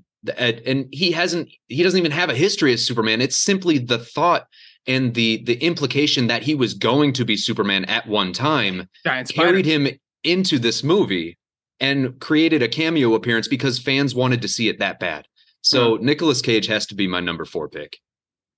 It's a fun pick. There's no doubt. It's our first fun pick. It's my wild card. Yeah. And I do think Spider-Man Noir is enough to carry it onto the board at least, right? You ever burned a match down to your fingers just to remember that you feel something, that kind of stuff. It's so good. Great line. There's a great podcast called All Fantasy Everything where they draft everything, right? As you guys can imagine, I listen to it a lot. And they have an entire draft on movie roles that they would rather see Nick Cage play. I have to buy that for sure. My 2 favorite are the Twister and Twister. And John Travolta's character in Face Off. That's right. 2 Nick Cage. Celebrate, everybody. We're rejoicing on the double Nick Cage. It's a fun pick. Ghost Rider, not nearly as bad as people think it might be. It's actually decent. Not the first one. Yeah. First one's good. Evil Longoria. Woo! Any thoughts on Nick Cage before David gets back into that batter's box, man? I would pick Nick Cage for damn near everything. He is one of the only actors that can play a version of himself, and it is convincing. It is enthralling. Nick fucking Cage. Kind of music. Remember that one, guys? David, we're here. You're a little under the fire here. I don't want to be that guy, but I will mention that this is around the time of year where you picked NBA basketball as your favorite Christmas thing, which was a tough draft pick then. And here we are with Michael B. Jordan on the board. Redeem yourself. This is where we get back. This is where we win our money back, David. Right here. I will always defend NBA Christmas games being amazing. It was the 101-ness of it all. I'm with you. Yeah. I like me some NBA Christmas games. Evans is here. Let's go. It was tough. As I've gotten older, honestly, look forward to the basketball more than some other stuff. Okay. Willem Dafoe is going to be my next pick. Attaboy. There we go. Mentioned the whole Raimi thing earlier. Sprung a little radar in my head. I'm like, wait, I thought I had another Raimiverse character on here. Had to do it. I think this speaks to I'm kind of developing a theme of my team. Sure. Very much so, I would say, looking at my big board where it's like 95% you think of the one role and like 5% the other one. Right. So Willem Dafoe, he's in Aquaman, if you forgot. He's that guy in Aquaman, sitting there with the kid, Jason Momoa, whatever. Hell if I even care about that role. Green Goblin is an iconic character. And the fact that this pick wouldn't be here if it wasn't for No Way Home, I don't think. Because sure, he is he's amazing in all 3 of the Raimiverse movies because he sits there and he haunts Harry for a couple of films as well. But then we get him back in No Way Home, and he was the leading guy in No Way Home. And it was so amazing to see him turn it back on. After all those years, he's able to turn it back on. And I always now, which is truly crazy to think, I believe his most iconic role in the character is in No Way Home when the switch happens, the Spider-Verse scene, when Tom Holland's Peter Parker realizes something's up. And then boom. Unbelievable. So yeah, he's my pick. And for me, kind of once again, we were just mentioning it with I forget who it was, J.K. Simmons, where a universe guy to me, where it's like, oh my gosh, he is my Green Goblin. So yeah, happy to get him on the board. Happy to have someone in the Raimiverse on my team, especially after I shouted them out to begin this segment. It's a great pick. You got back to your roots. I'm proud of you. It's what I do. Back to to I it. am. Willem Dafoe off the board. It's exciting times. I'm going to get right to my pick if people don't mind, because I'm very excited that this man's still on the board. I can't believe David didn't take him. This is one of the names that David brought up when we thought about this draft. It's Ben Mendelsohn as Talos, Krennic, and John Daggett in The Dark Knight Rises. I think Talos is fantastic. How he went out sucks, obviously, but he is my favorite part of Captain Marvel. I think he is a standout in that movie. He is great in Far From Home in that post-credit scene. Just a quick, it's very embarrassing as a shapeshifter. Fine. All that stuff. Him as Krennic in Rogue One is the just ideal Imperial Star Wars guy. Like one of our best Imperials of the Disney era of Star Wars, save for the woman from Andor, who is my favorite. The blonde gal who started figuring it out at the end. She is wonderful. Yeah. But no, so he's a great Imperial agent. He's awesome as Talos. And John Daggett has one of my favorite lines in the history of comic book movies. Can we get some girls in here? And that will forever be one of my favorite things to say. Anytime someone says, man, this party's dead. Can we get some girls in here? Ben Mendelsohn, go. I think this is a wonderful pick. It's funny, Matt. I did shout him out before. I don't know why. He is on my list for sure. Maybe should have taken him. And this is exactly the pick that I haven't been doing today for whatever reason. I've been going with kind of the one trick ponies, and Mendelsohn is not that. Like between Talos, I think Krennic is his best universe role, but even then it's a conversation, right? We got a nice little pie chart of Mendelsohn in all of these. So shout out to the pick. I think it's an awesome selection, and maybe he'll be in more. Bring him back to DC. He's out of Marvel now. Yeah. Bring him back to DC. Love it. You love to see it. Here we are. We're getting into the last turn here. Nevins, your fourth and final picks, as it is a serpentine draft. Wow. You've left me with some tough choices. There are about 4 or 5 people that I am debating with between for my last 2 picks, but I think I'm going to narrow it down. Actually, that last pick did help me a little bit with Ben Mendelsohn, because his Batman role did have a very important scene opposite the guy who I think I am going to take with my next pick. He's done the Marvel thing. He has done the DC thing. I am going with Tom Hardy. He was obviously Bane in The Dark Knight Rises, one of the better parts of that movie, terrifying villain. As a guy who tries to be an amateur voiceover guy, one of the hardest voices ever to do, him and Heath Ledger. And he is one of the most fun characters ever. I won't lie, as Venom. Like, I can't remember, like, we say we have a soft spot for the old Fantastic Four movies. The Venom movies have kind of a special place in my heart, mostly because of the relationship between Eddie Brock and Venom. I mean, Venom is kind of one of my favorite voices ever to break out. Dude, yeah, Lethal Protector was a shit name. Came out of nowhere. Oh, that was too good. You might have a little Venom in that beard there. Yeah. Oh, it's crawling up your face. This takes over. No, but Tom Hardy is just so much fun in that role. He's really, really good as Bane. I hope we get him in the Star Wars universe someday, because I think he could play a really good, especially like a villain kind of guy, maybe in Star Wars, or even like some kind of crazy anti-hero, maybe along the lines of like Sam Jackson Mace Windu or something. That's going on a whole other path of fan casting that I'm not ready to go down yet. But I'm going to go with Tom Hardy for my next pick. Classic anti-hero Mace Windu. Tom Hardy, another one of those guys that you think of when you think of two universes, because it was so close together too. That's the thing. Yes, exactly. Dark Knight Rises 2014, Venom 2017, 2012 and 2018. 18, yeah. Not close at all. Very far away. Hey, close enough. Plenty of time. It's in the same An decade. asshole am I. 2018 Venom? Really? Yeah. Yeah, crazy. I was in college. That's how I made those connections. Bad movie. Stop talking, David. Just stop talking. You were in college. I was in college for Dark Knight Rises. I was in full middle circle school. right there. That's full circle. Yeah. Who was in college for can't think of another Tom Hardy movie. Couldn't do it. Tried to. Mad Max. It ran away from me. Lawless. Oh, I love Lawless. Lawless is great. Tom Hardy off the board. Another one of those guys for sure. Nebs, your final pick, rounding out your team here in the 5th round of the multi-universe draft. All right, and again, this is such a hard pick because I've got 2 that I'm thinking of who have actually been in all 3. But there's one with 2 live action roles and one with 2 voiceover roles. So I think for the purposes of this draft, I'm gonna lean toward the live action. I'm definitely gonna get the honorable mention later. I can't believe I'm actually getting possibly some of the only female representation on my team.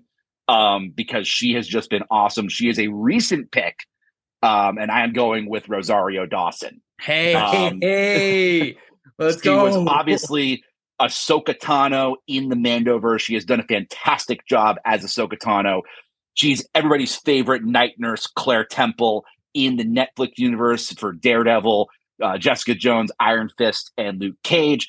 And she also has a sneaky fun DC role as Barbara Gordon, Batgirl, in the Lego Batman movie, where she is quite a lot of fun. I gotta say, Will Arnett is arguably my favorite Batman. I just love that version of the character so much. That movie is just great. It's a great movie. I don't know about that. I just have he's at least up there for me. I don't know if I could put him at the top. I'd put him top 3 for me. Yeah, really? He's in my you top guys 3. liked it? That takes me out of the movie in a way. That's what I love about it. It's so bonkers. Right. It's outrageous. It is Legos. The fact that he's doing a Christian Bale impression. You know what I mean? But it's Will Arnett, Right. so it's just his voice. Right. Yeah, the whole Exactly, thing's just a joke. Like, it's great. Yeah, exactly. True. They embrace it. It's So totally Rosario fine. Dawson, is just fantastic. And she's got Men in Black on her resume, and she's got so many other incredible franchises. Actually, the reason I thought about her, I just watched Percy Jackson for the first time this weekend. Finally getting into Percy Jackson craze, and funny. she is in the first movie. Obviously funny. not a great movie, but I am very excited for the series, and I'm going with Rosario Dawson for my pick. She was one I struggled with a lot. She was definitely on my list because she was for a long time the glue that held the Marvel Netflix series together. Yeah. She was the familiar face that you saw from series to series, and even in Iron Fist and Luke Cage and the later seasons, that was what kind of bled all together. Was Claire. She made me so happy in that universe because it's like, all right, yeah, right. This is all connected, and I think she was in every single season of every time she came up. Always there. Yeah, I love that. I can't remember if she was in Punisher or not, but I think she was at one point. That was a smart. I want to say by she them. was. Yeah, no, that was a really, really awesome pick, especially with her recent stint as Ahsoka, with all the Star Wars fans just eating that up. It was wow. Yeah, really Ahsoka. We've talked about it a lot on this podcast. And, the internet has talked about how people didn't love her in the first few episodes of that show, but Rosario Dawson is what won people over when the Christian Haydenson turn happened, and then we moved on from there. Christian Haydenson. Christian Haydenson. I love that. Hayden Christensen. Sorry. There you go. Sorry, I couldn't ignore it. When you said Rosario Dawson was a bit of black, I'm like, that was definitely Tessa Thompson, right? But no, she was the girlfriend of Bit of Black. Number two. Not the new one. Totally forgot. Oh man, showing your age a little. Oh, hey, homie, I was in theaters for Men in Black 2. Come on. Come on. Here we go. I'm going to round out my team. I got one of those where, I could pick with my heart. I could pick with what I think the poll would like a little more. I'm going to go with that. I watched the movie last night. Guardians of the Galaxy Volume 3. Chukwudi Iwuji as the High Evolutionary, and then also Myrn from Peacemaker. Nice. It's very recent. It's definitely my most, low-key pick here, but he is incredible as the High Evolutionary. I think he is one of the bright spots of Phase 5 and a very, very heavy contender for Villain of the Year at the Direct Awards. And then you go back to Peacemaker, guys. I love that show. And I think it's something that we've forgotten, that how great Peacemaker was week by week. And Myrn, low key, like, being that early reveal into this like suspicious, like 2 episodes of like, how do they not know that this guy's the guy kind of thing, crushed it, I thought. And it was just so exciting to see him get that second shot, but like get another shot at villain in Guardians. He's obviously a James Gunn guy. And, you guys know I love James Gunn. So I wanted to get a James Gunn pick. James Gunn connects a lot of his universes with the Suicide Squad, Peacemaker, and everything he's done with Guardians. So I'm very excited to get him here. I was just watching a movie last night, guys. He is on top of the world. You know what I mean? There is no God. That's why I stepped in. Like that's a top, God. Top 3 MCU movie for me. That is an Crazy absolute guy. Top 5 for me as well, Nevin. So yeah, I'm very excited to get Chuck Woody Awuji here as my only low key pick, I feel like. Yeah, good one. And it's funny. I'm up, right? Yes. I've almost lost the order in my head now. Speaking of the James Gunn connection, that's where I'm sticking. Idris Elba. He's Heimdall, an iconic role as Heimdall, really. Not the biggest thing, kind of forgettable at times. Finally gets some action in Ragnarok and even a little guest appearance in Love and Thunder, but definitely, there for the entire thing. And he's really good in that role. And then Bloodsport kind of coming out of nowhere in the Suicide Squad and is awesome as Bloodsport. Like such a great character going head to head near the end of that movie with John Cena, and just loved that film, and just kind of getting those connections is really cool. And seeing him be able to dive back into comic book movies in this R-rated James Gunn, violent, funny like role was really cool. And such an awesome, it's cool with some of these that we've picked today when the roles are vastly different, like some are similar. Some it's like, all right, like Mendelsohn, got it. Cool. Same guy. Yep. Yeah. Right. And then we have others where it's like, whoa, radically different. I think that's kind of what we got with Elba there. So happy with that pick. And that's my most, I would say, well-rounded pick, where honestly, I prefer him as Bloodsport in that one, just that one appearance. So save for maybe Oscar Isaac, this might be the most polarizing 2 roles somebody has on here between Bloodsport and Heimdall. You know what I mean? Totally. I think Oscar Isaac might have that range covered here. Michael B. Jordan. Yeah, I guess. But you forget about one of those roles. Yeah. Right. It's easy to be far away from nothing. Is that a line in the movie? It could be. It might be. Man, I just want to race cars, dude. Oh, okay, I'll go to space. Yeah, all right. It's a very poorly written movie. That is probably one of the worst written comic book movies, I would say. Yeah. Like, how did that get greenlit? Supremely bad.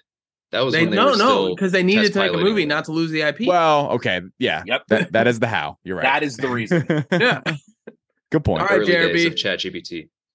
ChatGPT. Yeah. So my last, I had about 3 picks left that I was super confident in, and 2 of them just got taken in that last round. So, for my last pick, I want to go with a guy who, although his roles might not be as large as others until recently, someone who brings the enthusiasm and the personality and the comic book lovingness that I can relate to in Zachary Levi. Every time I see him pop up, I get super happy. Biff Tarkin in Star Wars, pretty cool that he's in a Star Wars movie, being the nerd that he is. Fandral in Marvel, in my opinion, he is the superior Fandral, and that's why they brought him back for Ragnarok, so that Hela could, kill him off in 5 seconds. But Immediately. To me, Zachary Levi is my Fandral, and you hearing the stories of kind of how he's been, maybe done a little dirty over the years with Marvel, promised one thing, given another. Then he got his role as Shazam. And I don't know if there's another DC actor other than maybe Jason Momoa, or arguably Henry Cavill when he was doing it, that committed as hard to his role and loved his role as much as Zachary Levi loved being Shazam. And I don't know. I think it's truly just the enthusiasm standpoint that's selling it for me, and the fact that Haley Steinfeld and Idris Elba both got taken. That I'm gonna land on Zachary Levi as my final pick in the draft. I need to step in. I'm sorry. I knew it was coming. I love him in Shazam, the first one. I think he's wonderful. I think he is an incredible addition to the DCEU. And I agree with you on all the lines of the first Shazam movie. The second one, not his fault. Really bad writing in that movie across the board. Not just with Billy Batson. Also, he looks like 50 in that second one. But we don't need to talk about that. To say that him and Henry Cavill and who else? Jason Momoa. You're forgetting one of the GOAT comic book castings of all time. Margot Robbie. Where's the Margot love? Yes. I think she's on RDJ level shit. Oh yeah, that's fair.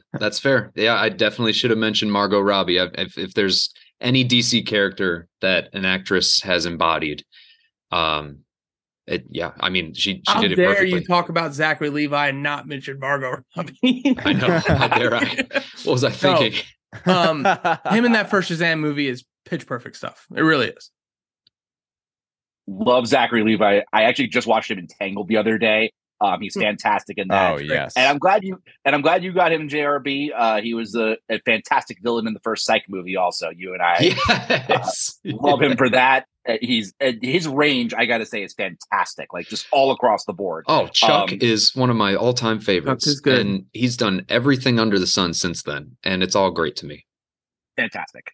Fandral low key a bigger part of Dark World than people remember. Like as far as Warriors 3 go, Fandral, like he's in there. He's doing the thing.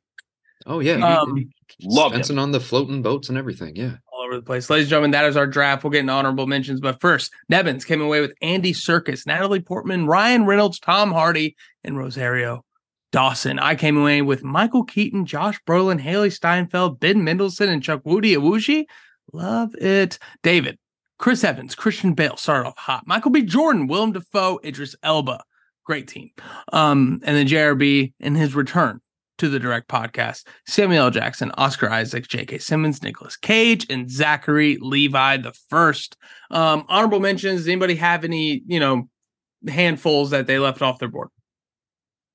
Quick one, Stellan Skarsgård. Yep. Shout out. Yep. Especially bringing in that Andor performance. Peter Dinklage, who I couldn't pick him. Love Peter Dinklage. Has been in everything. Don't love these roles all the time. Like I didn't love him in X-Men. I didn't love that. Yeah, I don't know. I just that wasn't my thing for whatever reason. Better of those movies, but he's not in it a lot. Yeah, it's true. Yeah. I think that's what it is. There wasn't a lot of time. I think that's exactly he what didn't get a lot. He's that's not big one-dimensional. He's not in movie. Yeah, he's not in the movies, I guess, as much. But yeah, shout out. And then just I think Paul Bettany was the one that I almost picked. And that was who I was between there with him and Idris Elba, because I would arguably iconic role as Vision. And then Dryden Voss, I think, is really good in Solo. I actually really like that movie. Yeah. Mm-hmm. Couldn't agree more. JRB. One that I wouldn't have picked personally, but needs to be said is Ben Affleck. Batman. DC, Batfleck. Also Daredevil, the failed experiment. But I think he's another name that goes up there with the Chris Evans, Michael B. Jordan guys who have done both really major roles in respective universes. And then my wild card, if I hadn't gotten Nicolas Cage, would have been Zoe Kravitz. She's jumped through multiple Marvel franchises at this point. She voiced Mary Jane Watson in Into the Spider-Verse, which is super cool. So many names in that movie that you don't even realize Zoe Kravitz is MJ, and as Catwoman, come on. So those would be mine. Yeah. You have any, Richard? I've got a few, actually. Love it. That's a great shirt. That is a great Zoe Kravitz shirt. Thank you. As Catwoman. I have a couple for different reasons. Mark Hamill, arguably the most iconic actor to role as Luke Skywalker, also as the Joker in Top DC. Tier. Yes, but it's only a voiceover role, and he's done. I think he was Zola in a couple of animated Marvel things. Avengers. Mark Hamill, low key, one of the greatest voice actors ever. On top of being Luke Skywalker, Ming-Na Wen, another one. Fennec Shand in the Star Wars universe, and everybody's favorite Melinda May from Agents of S.H.I.E.L.D. I think she maybe has a DC credit on her resume too. I can't remember. There was a couple of others. Oh, Taika Waititi has done all of them. Korg, IG-11. and Ratcatcher 1, and he's directed at least in 2 of the franchises in Marvel and DC. Forgot about Ratcatcher 1. Ratcatcher, dude, when he popped up in that movie, I started dying laughing. man. I was the OG one Ratcatcher. person that laughed in that theater, and I'm like, Oh, good. why is it laughing? Yeah, those are mine. I got to go with those 3: Mark Hamill, Ming-Na Wen, and Taika Waititi. Good jump into my list. Daniela Melchior, who's Ratcatcher 2 and in Guardians 3. I watched last night. Oh yeah, She's a stunning human being. Yeah. Yes. Dan great with Dasmalchian. pink skin. Dan Yes. Dasmalchian. Yep. David Kurt Dasmalchian. Man, the mental patient from Dark Knight. He's great. He And was Veb. he was the next one on my list. I interviewed him in March. He is an absolute delight to talk to. Delightful Probably human. one of my favorite interviews I've ever done. Check that out on thedirect.com. In Ant-Man and Dark Knight, he's amazing. He's fantastic. He's Beb. We covered the rest of my list except for 2. One that you might not notice, Lupita Nyong'o, Yeah. obviously as Nakia and Maz Kanata. Yes. Her aquatic soldier suit in Wakanda Forever, one of the best a person's ever looked in a movie. So cool. Insane. And then my last honorable mention that I want to close this out. She is a young up-and-coming star in the multi-universe game. She is an all-time internet person. She was starring in the hit movie Barbie this year. Adriana Greenblatt, who played young good Gamora one. and young Ariana Ahsoka, Greenblatt. Yep. the goat Yep. of young. And she's also in Bad Moms 2, the Christmas movie, which I'm going to watch with my wife. And she is phenomenal in that movie. Holy fucking shit. Ladies and gentlemen. That is awesome. Quickly, That has Matt, been the direct I got to draft. shout out one more. Or Please. 2 more. Sorry. Lawrence Oh. Fishburne. Yep. Harry White. Yes. And also Water, an Ant-Man. And Silver exactly. And Silver Surfer. And Silver Surfer. Wow. That's a good Voice one. at least. And then Sean Gunn, Yeah. who just goes Sean. around Yes. and squats around as Rocket Raccoon everywhere, and is going to be Crypto the dog, probably like on all his hands and knees. And we're going to see those photos, him in Corin Sweat. Shout out Sean Gunn, dude. Like, But he's also he does Weasel. the work. He is Oh Weasel. my god, exactly. yeah. And he's going to be he's And voicing Kraglin. he's voicing Kraglin. something in the new one. In a He's Creature voicing Commandos. 2 characters. Creature in the new one. Commandos. Kraglin. The GI robot. I think Yeah, it is, GI and Robot and Weasel. Weasel. Yes, that's exactly it. So yeah, shout out Sean Gunn, man. Doing the most. Yeah. Very Sean awesome. Gunn's the Just man. watch. Sean Gunn's going to do the mocap, and David Dasmalchian's going to do the voice The because voice. he advocated for himself to be scripted. Yeah. Shout out Sean Gunn. Shout out Gilmore Girls, right? You know? Yes, Kirk. Hold doing the show damn thing. together. Nebbins, before we get out of here, what can the people look out for from you over on thedirect.com? Hopefully a lot. I have been spending this past week catching up on a ton of stuff. I'm realizing like I need to kind of branch out into the real world of like movies and shows and stuff. So I've caught up on this past week. I did Invincible. I started on Virgin River on Netflix. And I did a few other things, but I'm going to be writing a lot, hopefully, for thedirect.com. Check me out on Twitter at Richard Nebbins, Instagram and TikTok too. But I'm going to hopefully be pretty busy here in the next few weeks and months, and always looking to write new stuff at thedirect.com. Absolutely. Happy Hanukkah to you and yours, my guy. JRB, what do you got going on? How's Chicagoland, man? Chicagoland's cold. It's really cold here. Yeah, no, we got snow now, so that's fun. But Invincible, yeah, Richard, we are really paying close attention to Invincible. They just had their mid-season finale. It's been awesome. I've been writing about that at thedirect.com. We should be getting the back half of the season in the next couple months, so hopefully I'll be writing about it then as well. Check it out at JRB_direct on Twitter or X or whatever you call it. We the Twitter. artist formerly known as Twitter is what we refer to here. I love that. You know what I mean? Yeah. Here we go. Yeah. And David, when can the people hear us next? Next Monday, dude. We're back. Next Monday, we're back in maybe a bracket? Something. This draft was a lot of fun. We hadn't had a big time draft like this in a while. I was a good nervous. I didn't know what I was going to do. It was just classic draft for me. I never know what I'm going to do post like pick one, honestly. Willem Dafoe is huge for you after JK went off the board. Yeah, dude. Yes. I want a JK bad. Though honestly, like quickly just on this draft before we actually get out of here. Just have to mention, really wanted JK and really wanted Ryan Reynolds. That was the one that was like, damn. Because if I had Chris Evans, Christian Bale, and Ryan Reynolds, that's I really wanted Oscar Isaac personally. That's the 95-5 ratio for me. But God, are they perfect in those one roles? Man, it's not a good draft unless everybody gets burned once, right? I got every single person I wanted, so I'm fine. Oh my damn it! Of course, he went second, still got everything you needed. Am I the bad guy? Ladies and gentlemen, until then, we'll see you next time.